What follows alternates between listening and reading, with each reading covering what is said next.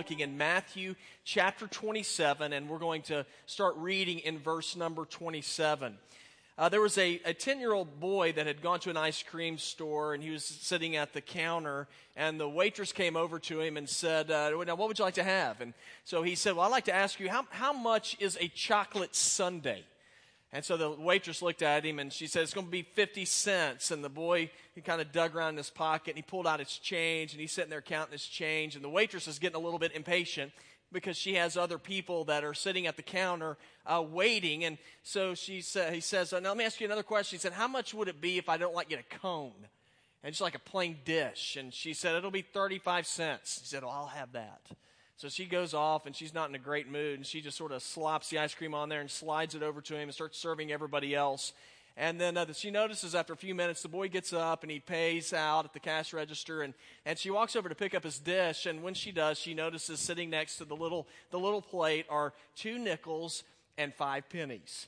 And she began to realize the boy had enough money to buy a chocolate sundae, but if he did, he wouldn't be able to leave her anything. Now, it's a nice little story, but I thought, in a sense, that reminds me a whole lot of the cross. You see, whenever we think about the cross, understand this, Jesus did not have to go to the cross. He didn't have to do it. The Bible tells us that Jesus could have called down a legion of angels in order to protect him, to keep him from having to face the cross. But if he did that, Jesus knew that he would not be able to redeem man. And so he allowed himself to go to the cross in order that we might experience redemption in our lives. And so before there's ever a resurrection, my hope is today that we're going to look into Scripture and remember what the cross is all about. And remember that with the cross, there always comes with it a cost. And I know that we're used to hearing the story. If you grew up in the church, you're used to Easter. Easter is the time we celebrate. There was the resurrection. We know Jesus went to the cross and he died. And we just sort of say it, just sort of rolls off of our tongues. But it loses a whole lot of meaning. And so what I want us to see today is the cross wasn't something that was easy. But whenever you talk about the cross, there is always a cost that comes with the cross. And so that's why we're going to look at Matthew chapter 27 and verse number 27 today. And whenever you take time to think about the cross, it is something that is a little bit mind-blowing, that when you understand that the Son of God entered into our world and he allowed man to place his hands on him and put him to death. And so whenever I look at that, I think, well, why in the world would Jesus do something like that? And the reason why Jesus did something like that is because that was the reason why he came here in the first place. Whenever John the Baptist first saw Jesus, in John 1:29, Jesus is walking by, and John the Baptist said, "Behold the Lamb of God who takes away the sins of the world." And so Jesus entered into our world to deal with the issue that plagues all of mankind, and it is the issue of sinfulness, of disrespect, of dishonoring God. So why would Jesus do that? Very simple. Because Jesus loves you. In John 3:16 it tells us, "For God so loved the world that he gave his only begotten Son, that whosoever believes in him should not perish, but have everlasting life." And so simply put, Jesus came here to rescue us because everybody in this room and in this world is in trouble. And we're in trouble because of sin. But we can get so used to that message that we forget there is a cost that came with the cross. And so today, as we look at our text, I just want to point out just a few things, a few costs that Jesus paid as he went to the cross. And this is the very first cost that I see Jesus paid for us. One of the costs Jesus paid at the cross was humiliation. Jesus allowed himself to be humiliated for us. Look at verse 27. It says, "And the governor's soldiers took Jesus into headquarters, and they gathered the whole company around him. They stripped him and dressed him in a scarlet robe. They twisted together a crown of thorns, put it on his head, and placed a reed in his right hand, and they knelt down before him and mocked him.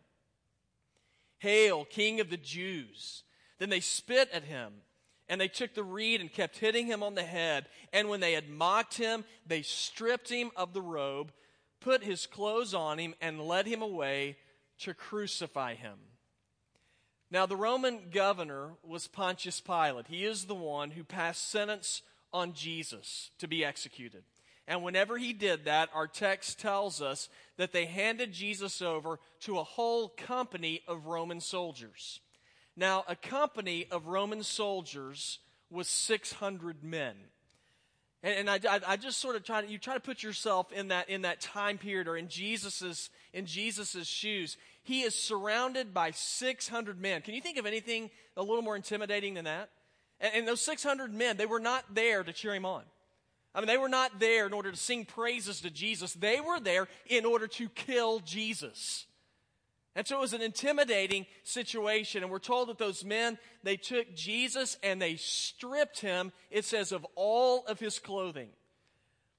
Now, being stripped down in front of 600 men who you know are there to kill you, I think that would make you feel pretty vulnerable, wouldn't it? But that's exactly what sin does. That is a cost of sin. When we play with sin, what it does is it will strip you and me down, and it will leave us exposed and vulnerable. That's what sin does. Psalm 66:18 tells us about sin. It says, if I have sin in my heart, it says, God will not hear me. If I play with sin and I live in disobedience to God, the Bible tells me that sin, it literally rips the life out of you, destroys you. In James 1:14 and 15, it says, but each person is tempted when he's drawn away and enticed by his own evil desires.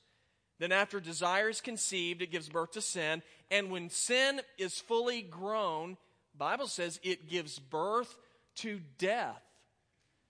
So Jesus stepped into our world in order to be a buffer between you and me and sin, to keep sin from having its penalty put down upon us. And so to do that, though, Jesus had to pay a price. And one of the ways he paid the price was he allowed himself to be humiliated. And you see that in the text I just read. If you look in verse number 31, it says the soldiers, they began to mock Jesus. In other words, they began to make fun of him. In the earlier passage of Scripture, when Jesus stood before Pilate, Jesus told Pilate, he said, my kingdom is not of this world. And so the soldiers began to make fun of Jesus. They said, you're saying that you're a king? And so we're told that they stripped Jesus naked, and then they took a scarlet or purple robe and they put it on him. This was mocking him for him being, saying that he was like a king. Purple was the color of kings.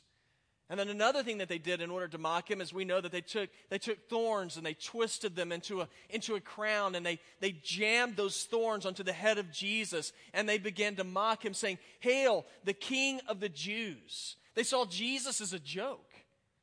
I mean, why in the world would a man from a little backwater Israeli town think that he was anything better than the king of Rome? So they mocked Jesus. And the same thing still happens today. Jesus is still mocked today. If you're a person who seriously takes God's word as truth, you're going to be mocked for that. I mean, you look into our world, and if you're a person who stands up for values, you believe in traditional biblical values, you're seen as a person who is backwards. You know, I find it ironic that if you're a person who believes that God created the world and you don't believe that man evolved from apes, then you're considered backwards. I think that's kind of weird. But you know, Jesus is still mocked today. And he was mocked in Scripture. Now look at Jesus. He was stripped. He was beaten. He was mocked. But he allowed that humiliation to take place. He knew that it was a cost that was necessary if we were going to discover freedom from the penalty of sin. Now, here's the deal. Anytime you want something valuable, it always will carry with it a cost, right? All the time. You know, physically, this is true. Yesterday, our church volunteered at the Palmetto Half Marathon. And you saw those people. I saw some of those people. I saw some of our people from our church running in the 5K, and then they did the half marathon. You know, if you're going to do that, there's a cost that is to be paid if you're actually going to finish the race. You have to deny yourself. You have to deny yourself of all the good things in life. Donuts, candy, stuff like that. You have to put yourself through rigorous training. You sweat. All that stuff's hard. There's a cost that comes with that. If parents, we know this, you know this about your children. Your children cost, don't they? It costs you financially. It costs you other ways too. But it costs you financially. Emily and I are learning this. We're getting ready to send our second child off to college. Did y'all know education cost? It costs money. I looked up Carolina. If your kid goes to Carolina, and then it's, I'm not talking about scholarships or anything. I'm just talking about the actual cost. Room, board, tuition, all that stuff. It's like almost $27,000 a year. At Clemson, it's $28,000 a year. Another reason why you should go to Carolina. So there's a cost. I looked up Furman University. You know what Furman is? This is insane. It's almost $70,000 a year. There is a cost to educate. There is a cost for anything that's good. And then I look at Jesus, and I see that Jesus said, if I'm going to redeem man, there is a cost. But Jesus said, I'll pay it. But what was the cost? He said, humiliation. He had to be stripped and beaten and mocked. And it had to happen. Hebrews 9:22 tells us, and without the shedding of blood, there is no forgiveness. And so what I want us to see, instead of just glazing over the cross, is that when we look at the cross, understand there was a price that had to be paid for it. There was a cost for Jesus, and that cost began with humiliation. The Son of God, allowed himself to be humiliated. But not only that, there's another cost he was willing to pay, and that was he allowed himself to be dishonored. He was humiliated, he was dishonored, and we see that dishonor in verse 32. It says, as they were going out, they found a Cyrenian man named Simon, and they forced this man to carry Jesus' cross. And when they came to a place called Golgotha, which means skull place, they gave him wine mixed with gall to drink, but when he tasted it, he would not drink it. And after crucifying him, they divided his clothes by casting lots. And then they sat down and were guarding him there. And above his head, they put up the charge against him in writing, "This is Jesus, the King of the Jews." Then two criminals were crucified with him, one on the right and one on the left. Those who passed by were yelling insults at him. And they're shaking their heads and saying, "The one who would demolish the sanctuary and rebuild it in 3 days, save yourself. If you're the Son of God, come down from the cross." And in the same way, the chief priests with the scribes and elders mocked him. And they said, "He saved others, but he cannot save himself. He's the King of Israel. Let him come down now from the cross, and then we will believe in him. He has put his trust in God. Let God rescue him now, if he wants him. For he said, 'I am God's son.'" And in the same way, even the criminals who were crucified with him kept taunting him. So as you see in that passage of Scripture, there's so many times Jesus is dishonored in that whole section. Crucifixion is one of the most cruel ways you could put somebody to death. The Romans, they truly were. They were experts in death. They knew how to prolong it. They knew how to make it painful. When a person went to the cross, and of course you know this because we've seen it before, you know that Jesus, he would have been put up on a beam, and his hands would have been spread out, and they would have driven nails more than likely through his wrist, so that when he hung, it did not tear through his hands. And they would have taken nails, and they would have driven it, and they now believe that the nails were driven through basically like the ankles, through each side, on the sides of the cross. And his knees would have been bent. Now, they did this, and whenever you died on the cross, you didn't die because of nail wounds. The way you died was through asphyxiation. Now, at the beginning, whenever you are just hung on the cross, you still have some strength, and so to breathe, your hands were up here, so you had to pull yourself up to get air into your lungs. But after you've been hanging there for a long period of time, you begin to get tired, and it becomes harder and harder to lift up, to breathe. And eventually what happens is the person would become too tired to lift up anymore, and they would simply suffocate to death. That's what happened to Jesus. And then you think about Jesus, you think, why did that happen? You know, why would Jesus die like that? Because we know this about Jesus, he was perfect. He didn't mess up. He didn't sin. He was not ungodly. We're told in Hebrews 4:15, it says, "For we do not have a high priest who's unable to sympathize with our weaknesses, but one who's been tested in every way as we are, yet," it says, "without sin." Luke 23:4 tells us that even Pontius Pilate, when he was sentencing Jesus to death, he thought he was innocent.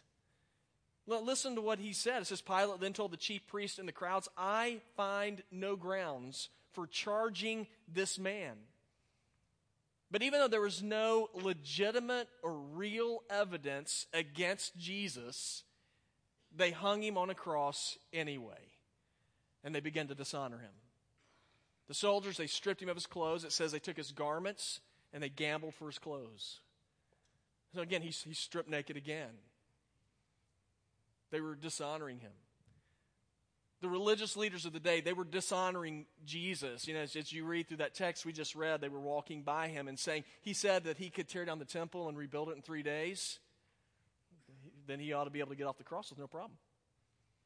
Said, you know, if you're really the Son of God, let God rescue you if God wants you. And if he does it, then we'll believe in you then. I mean, I thought it was this strange. Even the guys being crucified next to Jesus, they got in on the act. Like, what's up with that? And they began to taunt Jesus.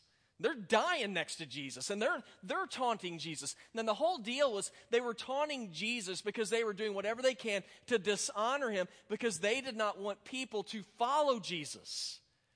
The religious leaders were upset because Jesus was displaying the power of God in his living and his teaching and his healing. And he was drawing attention away from them to him. So they were jealous. The Romans, I mean, theirs was a little more practical. You know, they're a long ways away from Rome, and they're trying to do whatever they can to keep the peace where they are ruling. And so they were willing to sacrifice one man instead of to go out into all-out war. And so they dishonored Jesus because of convenience. And then I look at that and I think, I wonder how many times I dishonor Jesus because of convenience. I wonder how many times that you and I, we will set the things of God to the side because if we don't, then it's a little more difficult in the way that we live. See, the cross was costly. It cost Jesus, and he was willing to pay the price of humiliation. He was willing to pay the price also of being dishonored. But then here's the last thing I want you to see. There's another cost, and that is the cost of rejection. When Jesus went to the cross, he paid the price of rejection. In verse 45, it says, "From noon till 3 in the afternoon, darkness came over the whole land. And about 3 in the afternoon, Jesus cried out with a loud voice, 'Eli, Eli, lema sabachthani?' That is, my God, why have you forsaken me?" And when some of those standing there heard this, they said, "He's calling for Elijah." And immediately one of them ran and got a sponge, filled it with sour wine, fixed it on a reed, and offered him a drink. But the rest said, "Let's see if Elijah comes to save him." And Jesus shouted again with a loud voice and gave up his spirit. And then it says, suddenly the curtain of the sanctuary in the temple was split in two from top to bottom. The earth quaked and the rocks were split. Okay, that's very significant. But what we're going to see is Jesus said there's a cost with the cross. He allowed himself to be stripped, beaten, mocked. We see that he allowed himself to be dishonored. But probably the most difficult and interesting one of them all is Jesus was willing to pay the price of rejection. And when I talk about being rejected, I'm not talking about just me and you rejecting Jesus. The soldiers or the Jewish leaders, all of the world rejecting Jesus. He was rejected by God. If you look in verse 46, as Jesus is hanging on the cross, he says, my God, why have you forsaken me?" That word forsaken means abandoned. Jesus is calling out to God as he's on the cross, "God, why have you abandoned me?" And again, you look at that and you think, why did he abandon Jesus? It wasn't because he'd done something wrong. You know, we already know Jesus was innocent. We know that he lived a perfect life. It's not because God looked at him and said, well, I wanted you to fulfill this, but you failed me in your mission. Jesus did not fail in his mission. As a matter of fact, as Jesus is on the cross, he is fulfilling his mission. He's doing exactly what he said he came to do. We're told this in Matthew 20:28. Jesus, as the Son of Man, did not come to be served, but to serve and to give his life as a ransom for many. So what's the deal?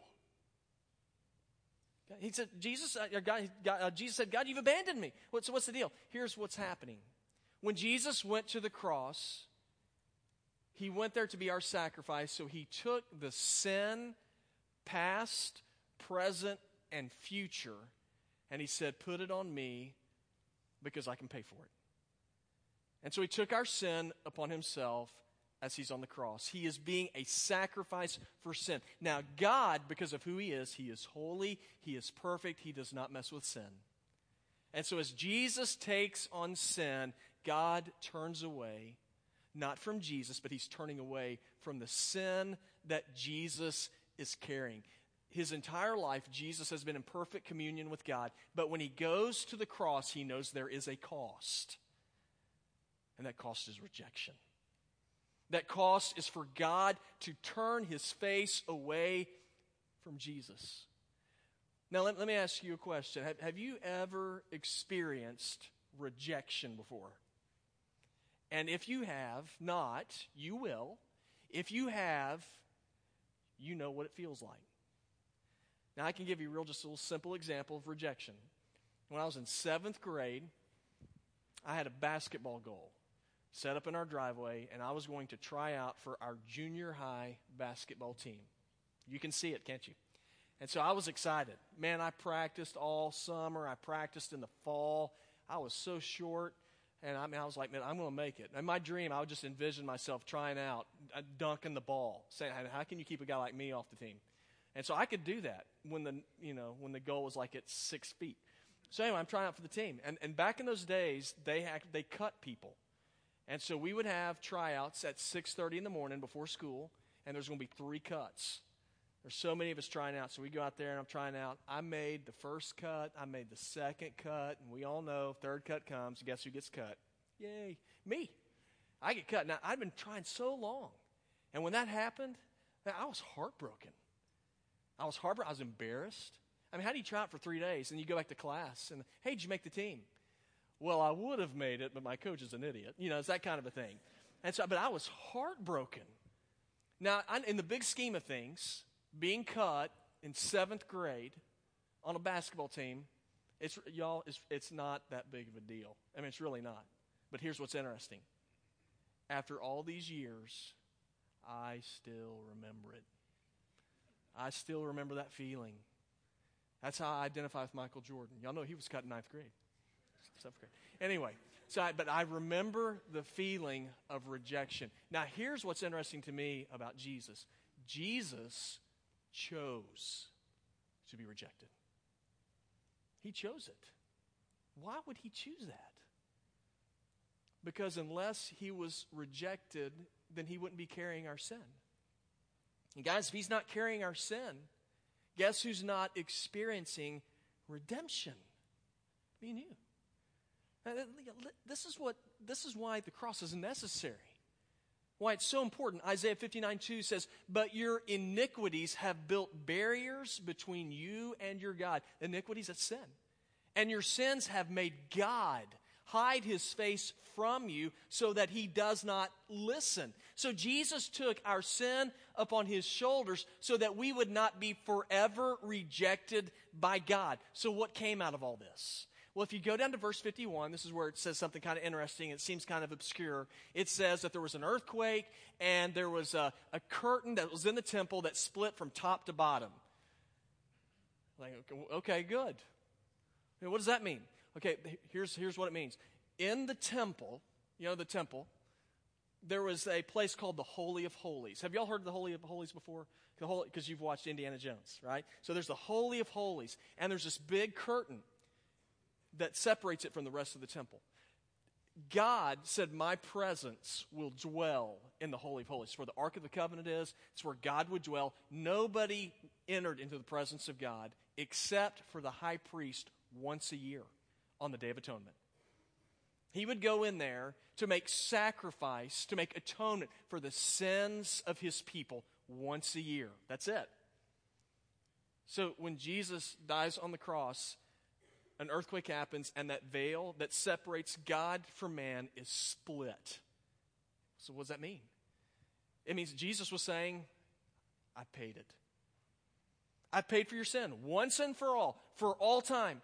Which means that now you and me can enter into the presence of God on our own. That's why Jesus paid the price. Now, it's so easy for us to get so familiar with the story of the death and the resurrection of Jesus that it doesn't really mean a whole lot. We know it's significant, but we just sort of talk about it like just say it's no big deal. Y'all, there's a cost that came with the cross. And Jesus was humiliated, and he let himself be. I look in our text, I see not only was Jesus humiliated, he was also dishonored. The Son of God. And he allowed himself to be dishonored. And then he was rejected. Now, that's significant, but that's what comes with the cross. But Jesus paid that price because he found you worth it. Isn't that amazing? The cross is because you're worth it to Jesus. Now here's the question for us. Do we find him worth it to serve him? Do we find him worth it to honor him? Do we find him worth it to live for him? Do we find him worth it to place our faith in him and to reject the world and to follow Jesus? So the cross is not cheap. Our salvation, our acceptance by God did not come freely. It came at a cost. And so that's why every year, right before Easter, we take the Lord's Supper. And it's for believers, for those who have who place their trust in Jesus. In just a few moments, our band's going to come up, and I'll pray, and then we're going to stand. And those of you who are followers of Jesus, there's tables in 4 different places, and you can stand up, and you'll walk back there, and you're going to pick up a piece of bread, and you'll eat it, and you'll pick up the juice, and you'll drink it. And the reason why we do that is before we came to the cross, Jesus celebrated the Passover with his disciples. And you remember that he took the bread, and he said, "This is my body, which is broken for you. Take it and eat, and do this in remembrance of me." And then he took the wine, and he said, "This is my blood, which has been given for you, been shed for you. And so you take it, you drink it, and do this in remembrance of me." So as we take the Lord's Supper, here's what we're doing. We are remembering the cross. And as you take the Lord's Supper, one of the great things about this is it's something tangible that we can do where you're saying, "Jesus, I honor you. I respect you for what you have done for me." Now, there might be some of you, and you say, "You know what? I have not followed Jesus. I've never surrendered myself to his leadership." You can do that today. And when I pray, as I'm praying, you can just talk to the Lord on your own. You can say, "Jesus, I believe in you. Lord, you found me worth it to pay the price for me at the cross. Lord, I am saying that I find you worth it for me to follow you, to live for you. And I ask you to forgive me, to save me." Y'all, the cross was costly, but Jesus paid it because you're worth it.